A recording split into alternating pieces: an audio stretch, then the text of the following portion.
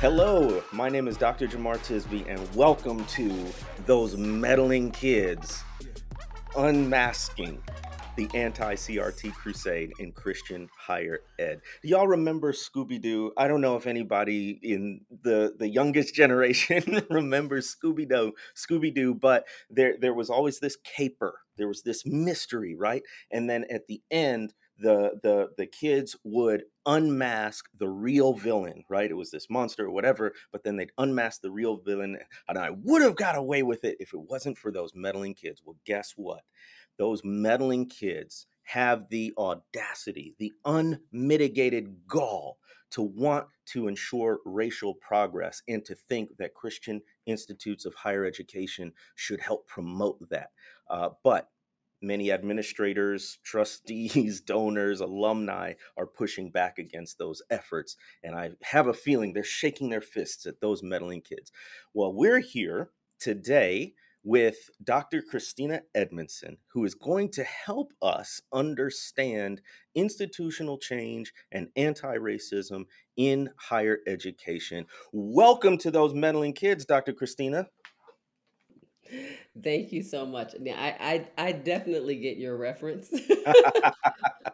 We'll see, but we have something called the Google, and so if you are There we go. uncertain about that reference, you can always go to the not always reliable but useful Google.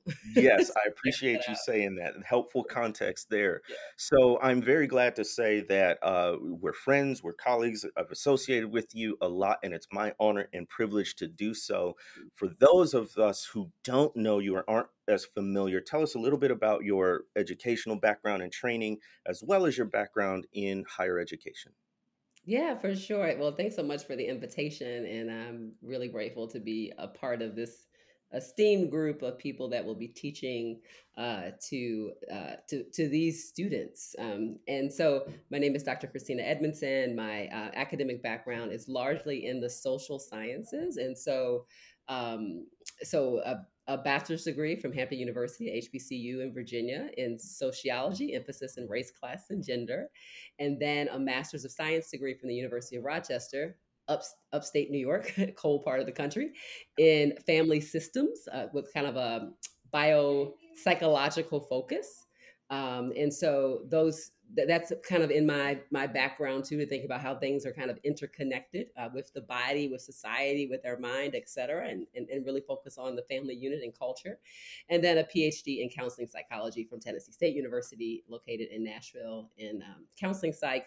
And my focus is in the area of trauma. So every kind of trauma you can think of, but in the most recent years, spiritual abuse, racial trauma, cultural trauma, et cetera. So That is exactly why I thought you'd be perfect to have mm, on this conversation. You've also worked in Christian higher yeah. ed, is that right?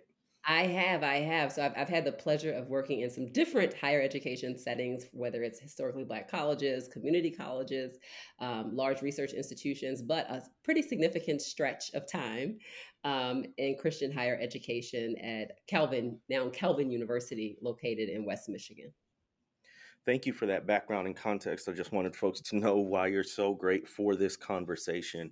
We're going to dive right in here. What do you think is important for Christian college students to know about critical race theory? I know you're not necessarily an expert or trained in it, but given this whole anti CRT crusade, what do you think is important for folks to know about it?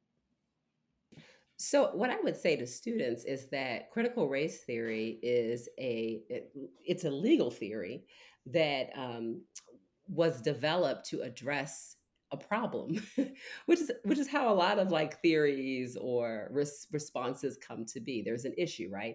And largely the issue that critical race theorists were addressing was that the civil rights movement did not rectify in and of itself because of ingrained legislative resistance, the issues of racism that are in place in the United States, and that there would still need to be intentional work done, both conceptually to understand that, right, but practically done in a legal manner to be able to roll back to dismantle racism in our in our policies and in our practices. And so critical race theorists are addressing an issue that is very real. There are many ways for people to approach the need to address an issue. This is what that particular field has brought to bear as experts in the law and experts in the Constitution of the United States. And so I try to remind people that we need to respect and understand different disciplines. It's something that I try to emphasize with students, is that every discipline has its own presuppositions, it has its own interests, its own primary sources, so to speak. And when we critique a theory or philosophy, we want to make sure that we understand it within the context of the discipline that it represents first and foremost. And this lives squarely, although it has implications outside of it, in the legal studies discipline. Thank you for that. Now, you still keep tabs on Christian higher ed. You're still very involved in a lot Yes. of ways. How have you seen the anti-critical race theory crusade, as I'm calling it, show up in Christian colleges and universities? What does it look like? Well, one of the things that we know when we are looking at the anti-CRT movement, which is an intentional, organized movement, is that one of the aims and goals of that movement is to capture anything related to racial equity and the realities of American racial history, to put all that underneath this kind of boogeyman title of critical race theory, this kind of rebranding of it, right? And so that's the first thing that I would want people to be attentive to, is that there is indeed a strategy at play. Um, and the truth is, all educators, you know, higher ed has an agenda. People talk about, do you have an agenda? Absolutely. Every instructor that you've ever had has an agenda. And I think the very best ones will tell you the first day of class. If I'm teaching a course um, on issues of equity and racial history, and I tell people the first day, particularly in a Christian college setting, my agenda is that we would learn what is true and we would do what is right. So Mm. I do have an agenda, and every instructor does, every institution does. And so the anti-critical race theory movement certainly has an agenda. And one of the things that they have been able to do really well through their means of knowledge production, doesn't mean that it's real, but knowledge production, like the media, is to really carefully create this association that everything related to racial equity, racial history, is this boogeyman known as CRT. Yeah. And so it's important for people to recognize that, and to think about, if I quote Frederick Douglass for people right now, I might get a critic that says that's critical race theory, and I'm quoting Douglass. If I quote Tubman, if I quote, if I quote, Ida B. Wells, people are like, that's critical race theory. We're not even talking about the same time period, right? Right. Although I would say the roots of critical race theory, as we know it, hold hands with the historic abolitionist movement, which I would say Christians who read the Bible and believe the prophet's word in Micah about doing justice should see themselves in the lineage of the Christian abolitionists of the United States. I certainly Yeah. do. I hope to be Wow. in that number. And so that is actually a similarity, whether you get with all the tenets of CRT or not, that I would think that Christians who are faithful in their biblical study would agree with. I love the historical references and connections. I'm so glad you say that we are trying to hold ourselves in the tradition of those who are doing justice, including working for abolition and nowadays anti-racism. So, with that being said, with that there is this stream historically and even in Christian theology of these sorts of justice efforts, why does it seem to you like this anti CRT crusade has made such inroads in Christian institutions? I mean, shouldn't it be the case that these institutions are the most protected against these sort of racially regressive kinds of things happening? Why are we finding it in these institutions in particular? So I think there are a variety of reasons. One of which is that we have to be honest about about the catalyst or the inspiration for the creation of our particular institution. And Mm, we have to do some digging about whether or not the institution itself exists, not solely, but in part related to kind of racial homogeneity, right? So, in other words, uh, is the roots of your institution, and it's going to be a long agenda about what it's about, but does one of those agenda items include kind of a resistance to integration? So if that's kind of built into your institutional heritage or lineage, well, it would make a whole lot of sense, even if you don't name that out loud, that it would have an attraction, implicitly be attracted to to a resistance to racial equity, even while propagating kind of colorblind philosophies, right, which aren't helpful at the end of the day. But mm, even while saying we're open to everyone, you still want to examine the history, because it's hard for us to outrun the history of our roots, right? Even if we want to. So I would say that's one thing that needs to happen. The second thing is that the academic institutions contain people with, rightfully so, a whole host of philosophical and political thoughts and convictions. And there are people who help to fund the efforts of the institutions, their existence, and much pay, much say. And people mm, who you may never meet, right? So board members, for example, prominent alum that again you may not know who they are as a student or maybe even a faculty person, but they can have a great deal of say and influence through their money, and which is a means of influence, right? mhm, um, and so that's something to also to consider as well. And if those individuals' interests are in maintaining a particular view of America, the world, right?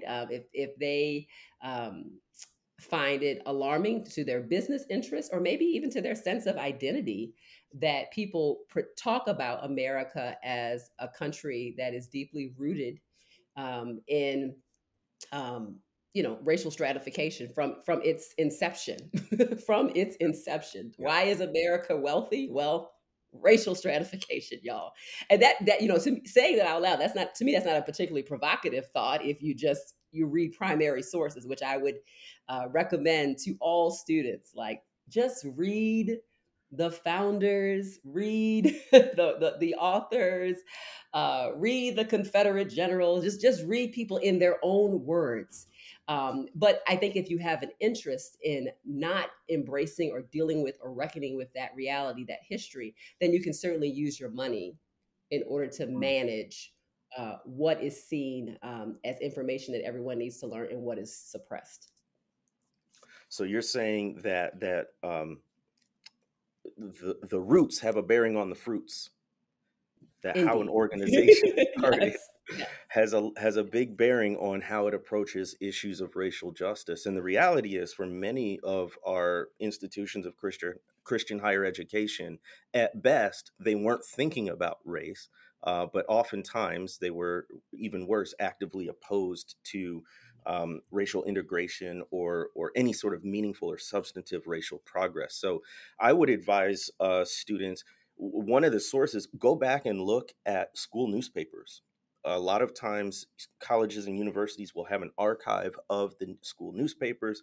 Look around at significant events like the March on Washington or Selma or the sit-ins, and see what people at your school were saying about those incidents and around that time. And of course there's all kinds of events and all kinds of decades that you can look into, but that would be one way to check into your own institution. Um, you co-wrote a book called Faithful Anti-Racism. I had the pleasure and honor of endorsing that book, and I highly recommend it for people. It's an interesting juxtaposition, faithful anti-racism. And in the context of this conversation, can there be, can Christian faith and critical race theory coexist? It's a loaded question, but you know that a lot of the folks who are anti-CRT are saying it is anti-Christian, it is anti-gospel. What would you say to those folks? Interesting. So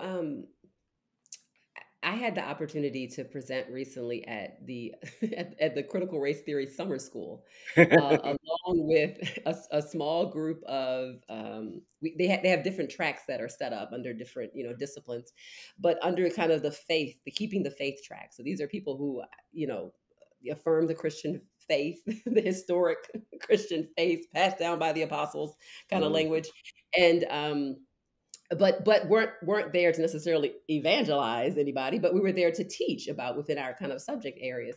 And I would say that the major tenets, the building blocks of critical race theory, its assumptions about racism kind of being set in motion, baked into the American narrative. I don't see how that is out of step with historic Orthodox Christianity. It is absolutely out of step with white Christian nationalism. And so, what mm, I would say to people is that that I do believe that Christians should be should be discerning every theory, every concept, like capitalism and socialism. Like we should be discerning all of these things, right? But I do think that people who are Christian nationalists are going to have a real issue with critical race theory, just from that particular tenet. Is going to strike an offensive chord for them, and I'm not a Christian nationalist. So for me, um, I can stand in full agreement with those types of concepts. I absolutely believe that, and that also lines up with my belief system about sin and about the fact that sin is inherently systemic. mm. That we don't have like individual pet sins. There are national, global, cosmic implications for the sin of even one human. As an Orthodox Christian who actually holds to the creation narrative as well, right? So those things can hold hands for me.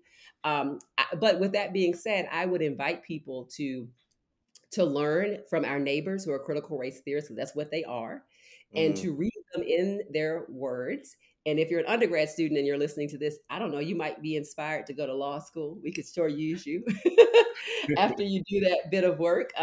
But I do think we need to respect and we need to hear people in their own discipline. They are our neighbors. And so my Christian convictions would tell me that before I make a slanderous assumption about critical race theorists, I've got to hear them.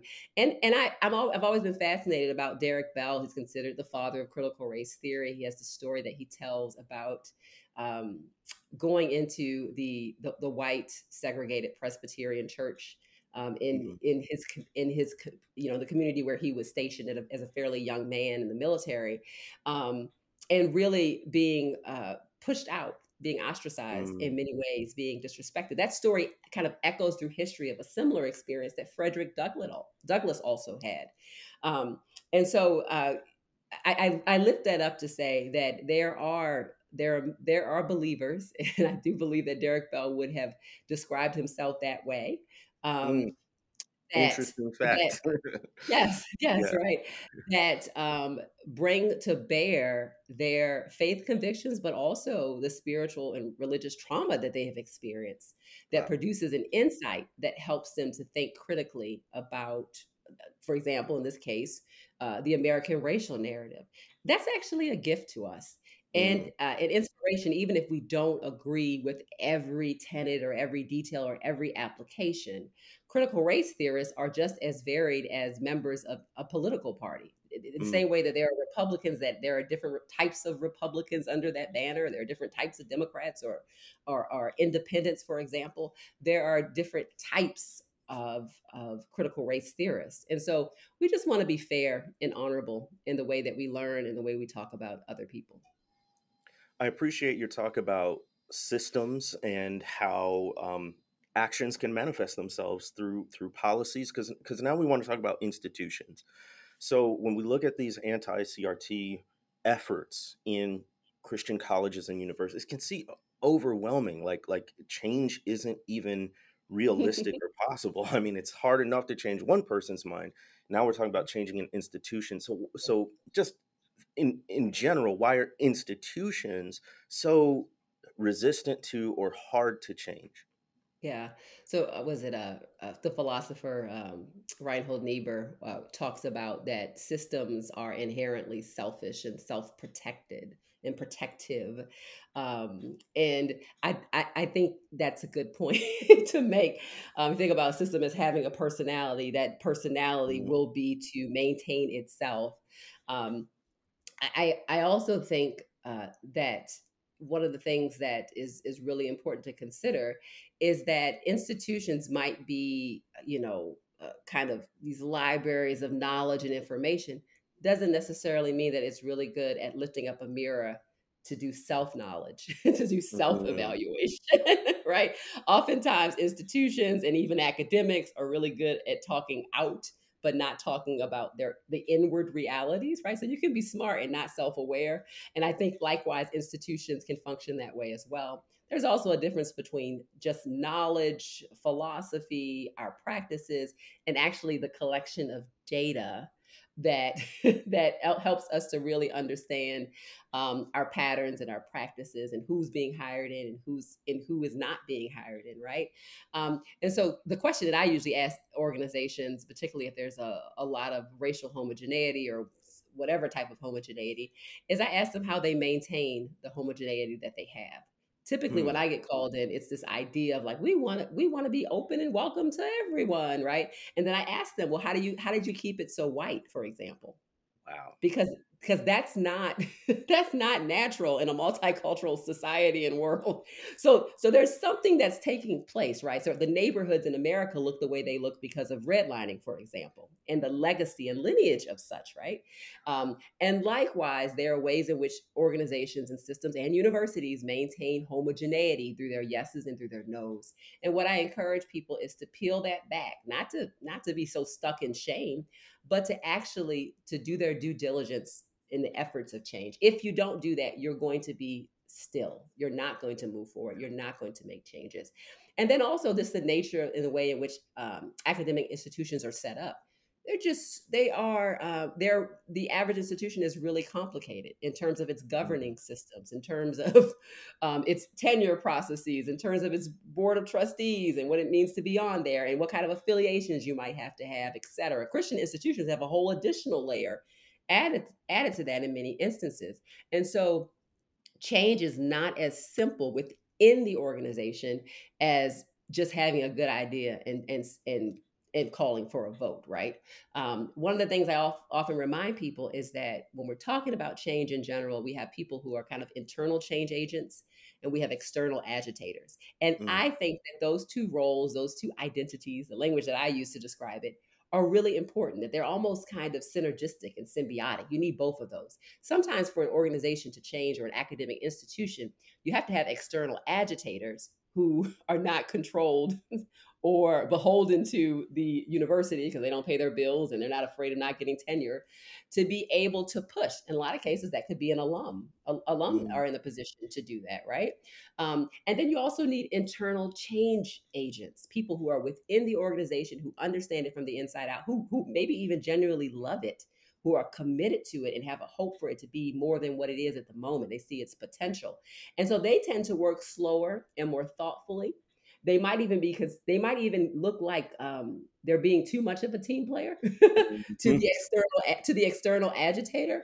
But both of those roles are very, very critical in helping change to take place and for the organization, for the university to feel pressure from within, pressure and support within, but agitation from without in order for change to take place. Oof. It's such a critical articulation of this dynamic interplay between the Mhm. internal and the external. So let's think about students. Mhm. I imagine they would be, while they're in the school, internal change agents, but they're students. So on the one hand, if an institution is truly student centered, they should have the most influence. On Mhm. the other hand, that's often not the case for a variety of reasons, including the fact that students have other things to do, Right. but Like also any don't student. have the money and the institutional power. So if I'm a student at these Christian institutes of higher education, how can I be an internal change agent for racial justice? Yeah, yeah. So if the student is a person of faith, if the student is a Christian, one of the first things I would tell them to do is to not take for granted the basic elements of the Christian faith and Christian health, which includes prayer. So praying for Mm, wisdom, praying for patience, mm, praying for discernment, the capacity to see things that maybe to have your eyes open, to be able to see things well, and to have favor. We can actually pray for favor in difficult situations, and also to know if it's my season to stay or my season to go. Students have a choice yeah. about where they stay and where they go, for example. So that's important to know. The other thing that I would often joke with students and say, and is that Martin Luther King Jr. had finished multiple degrees before he um, participated in and led Good his point. first boycott. Good point. Now, that was my way of saying, like, make sure you pass your classes. Make sure you pass your classes, Get okay? your education. Exactly. And the truth is that with that being said, exercising your agency to stand for what is right and what is just is also a part of your educational process. Is also a part of your identity formation Mm, process, which is also important to the life and experience of a college student. So we don't have to pit those against each other, but I just want to make sure that as students are pushing back and doing what needs to be done within the institution, that they don't sell themselves short and they don't walk away in debt without a degree, and dealing with an institution that still has not made any changes, that's tried yeah. to kind of wear them out because it's just 4 years. Institutions sometimes think that way, like it's just 4 years of this batch of students complaining, and then there'll be a whole nother group that will come on, Oh, yeah. right? And so I want to make sure that students get what they came for.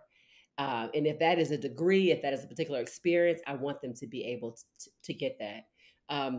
So those are some of the things that I would lift up for students. And obviously, we can't do any of the work that we do alone. We are not in a vacuum. Uh, this is an opportunity to join arms with other students in learning how to work together and learning how to build. And my hope and my prayer is that you change that institution. And by the way, your very presence is a change to that Mm, institution. Um, but even if it doesn't change in the way that you want, in the time that you are there, you will have changed yourself. You would have gained these types of skills for advocacy, for advancement of for those multicultural democracy, which is really important to me. You would have learned how to use your voice as a believer to be salt and light, and wherever you end up, in some really thoughtful, practical ways. So I don't want students to um, underestimate the power of their influence, but also not to miss the fact that even if they don't see change the way they want to see it right now, because we're all frustrated in that regard, trust me, mhm. um, this experience is sowing something in you that is going to be valuable now and for the future. That's so good. Taking that longer view than just that 3, 4, 5 years at one institution. What about parents and alumni? Anything that constituents who are related to the institution but may not be enrolled there can do?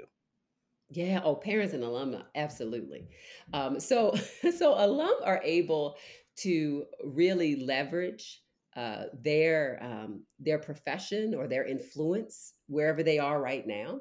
They're able to leverage that in some strategic ways and draw attention to the institution or injustices or concerns that they have about it. Right, whether that's through their social media platform, letter writing, through positioning themselves to be members of the board of trustee, for Mhm. example, being able to speak on campus and maybe saying some things that a faculty member who is seeking tenure does not feel like they can say, or a student doesn't feel like they can say.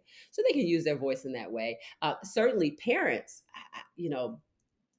have every right to ask questions about overall well-being and safety, and safety is broader than just our physical safety, which is really Yes. important, but also our emotional and spiritual safety within an institution. So a parent has every right to ask those types of questions and not just ask the question, request to see the evidences of the health of that university.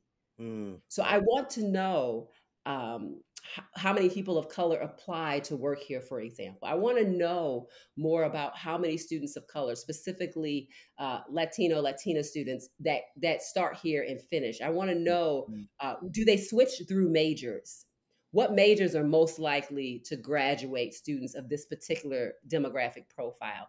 And is there an issue, for example, in the engineering program? Because I'm noticing that this group starts there, but then they end up here.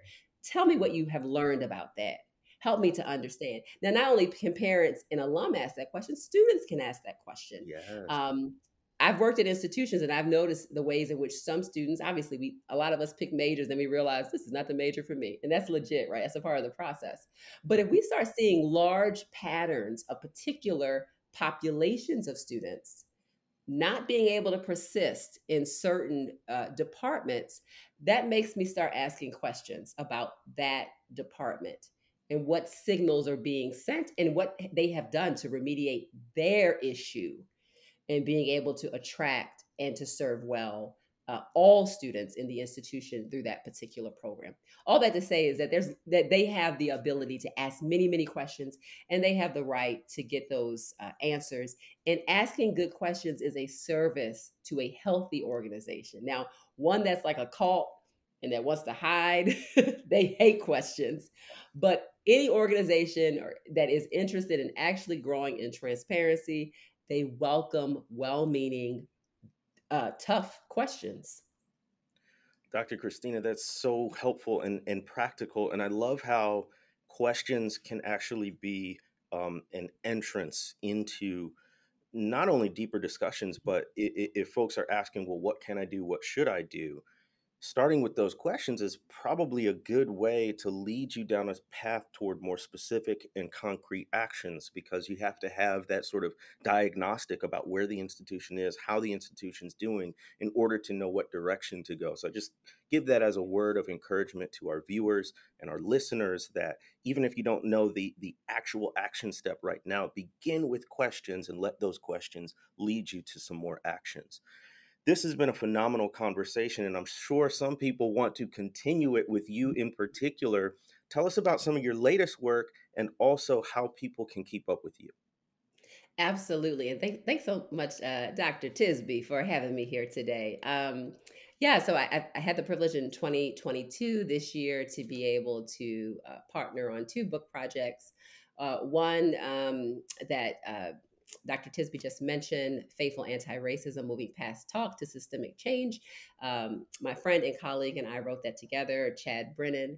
And that book, I think, is a real opportunity to put in conversation scripture, theology, history. We try to do our best, Dr. Tisby, to do a little history in that book, but Do well social with it. science and qualitative and quantitative research, as well as practical ways to do the work of dismantling racist structures, because we are Christians, because we love Jesus, and more importantly, Jesus sees us and is in this with us. Mm, And so that's one project that also comes with a partnership with Seminary Now. So we have an entire course that people great. can utilize and participate in. Students, I give it a go, as well as members of churches or organizations may find an interest in that as well. I also have another book project along with friends and colleagues at Truth Table Podcast, which I still help to serve as a co-host. Truth Table is a podcast built by and for Black women, and we talk shop about all the things: politics, pop culture, faith, race, family, you name it. And our book is Truth Table: Black Women's Musings on Life, Love, and Liberation.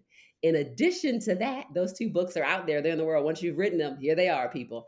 I continue to work with a number of organizations, largely behind the scenes, working on organizational health, equity, and ethics, and anti-racism work. And so that's what my time looks like right now. And yeah, eager to see what God has for me next. Thank you so much for joining us. This information, I am sure, is going to help free some people and maybe even some institutions moving further on that path of racial justice. Yes. Thanks again, Dr. C. We'll see you later. Thank you.